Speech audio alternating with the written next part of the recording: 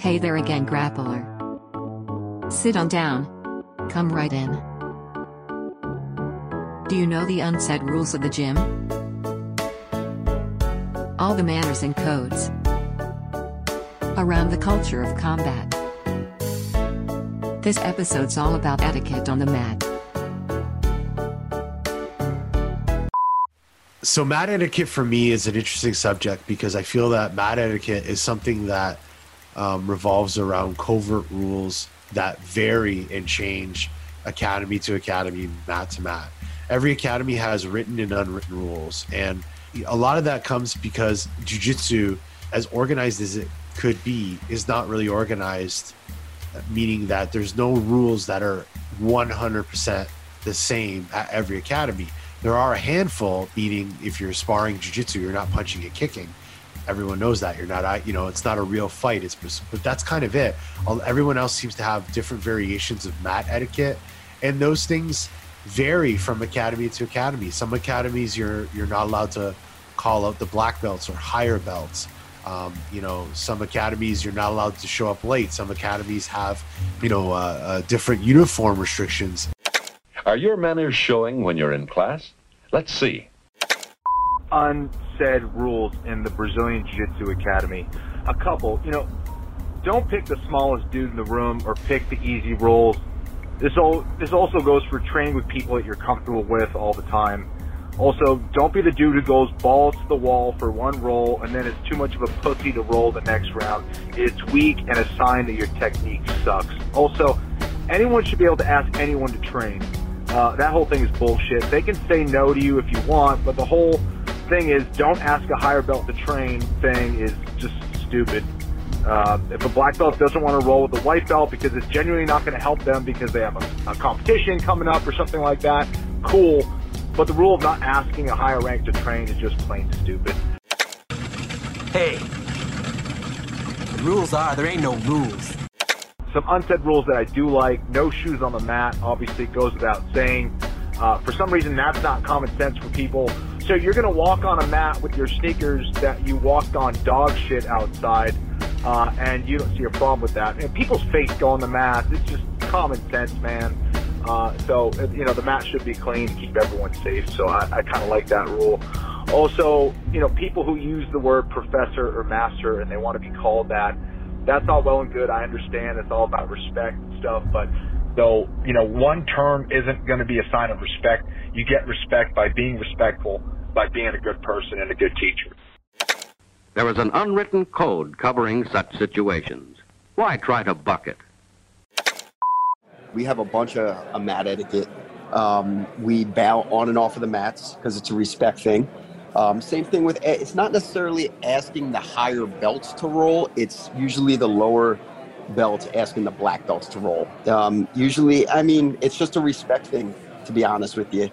And that's just how it's always been. And if lower belts are asking the black belts to roll, they, somebody nicely goes up to them and be like, yo, bud, it's just here, we try not to ask the black belts to roll, blah, blah, blah. And usually that's it. It's checked right there, and you never have that issue again with the same person. But everybody trains with everybody at our academy, so there's never really that ego thing going on. Like, black belts will train with everybody, but yeah, that's definitely an unwritten rule we have. Well, this is going to get us nowhere. Maybe we'd better go back to see if we can't find some of the causes of this undesirable learning situation. Sometimes you see that there's a little bit of ego there when an upper belt doesn't want to roll with maybe a tough lower belt just because they don't want to look bad or something. But I think Marcelo put it best too. Like, even if this guy's not going to do much for you, because when Marcelo first started his gym in New York, man, he didn't have the caliber of people there. And I remember him explaining this story about how he could still roll with lower belts and find wins that progress him and challenge him and make him better with the lower belts. So I don't see that. I don't see it as disrespectful. You get that a lot in judo too. And there's all sorts of silly rules where you can't walk behind a certain black belts and all this stuff. The development of mutual understanding between teacher and pupils will help eliminate disciplinary problems. This is coming from someone I've been training for a little over 10 years now.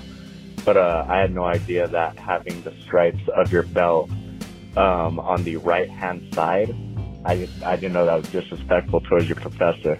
But definitely keep that on the left side. Also, don't ever try to coach someone after you just get tapped by them. No one ever likes that shit.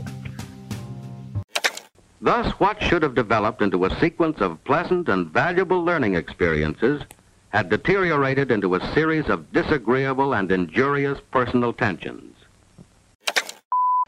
When I was lower belt, every time I rolled with the higher belt, and I knew that guy, even though he was a higher belt, he didn't train in jiu-jitsu as much as he should, but even though he come to the training where all the competitors was, and the coaches wasn't happy, the coach only want to have the guys that is training constantly and all that.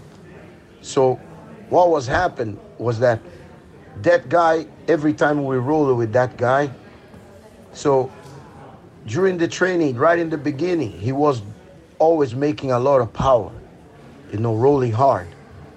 But as soon as we managed to work through that and get to a good position on him, he started to coach us.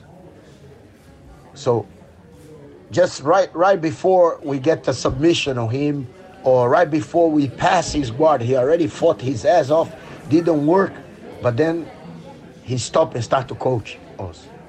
So now I'm a black belt and I run a gym, and this is one of the rules in my gym. If a lower belt get to a good position on you, or start to set up some kind of submissions on you, even though you have a higher belt, accept the fact that happens instead of start to coach the guy, because you know that you wouldn't have a chance to escape from there. You wouldn't have a chance to avoid that. So you're just using the coaching part as an excuse so you don't look bad in front of everybody. Classroom control and learning efficiency are products of good teaching.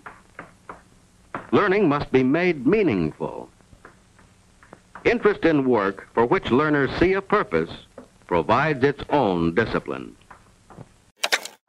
I think that martial arts and the discipline and respect is something that's not terrible for the culture of jiu-jitsu, and I don't see it as a bad thing. Sometimes could be extreme and could end up being cultish, so it doesn't have to be all the way. It doesn't have to be 8 or 80, but somewhere in the middle. I think having some level of respect towards your peers, towards your teammates, towards the people that teach you is needed. It's respect for each other. At the end of the day, the people you train with on the mat are your training partners, and they're not your enemies.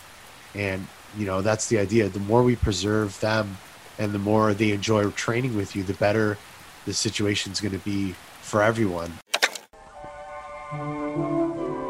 Everywhere you go, your manners are with you, and they leave their mark. They help you feel sure of yourself, too, and they make an impression on people, on everyone you meet.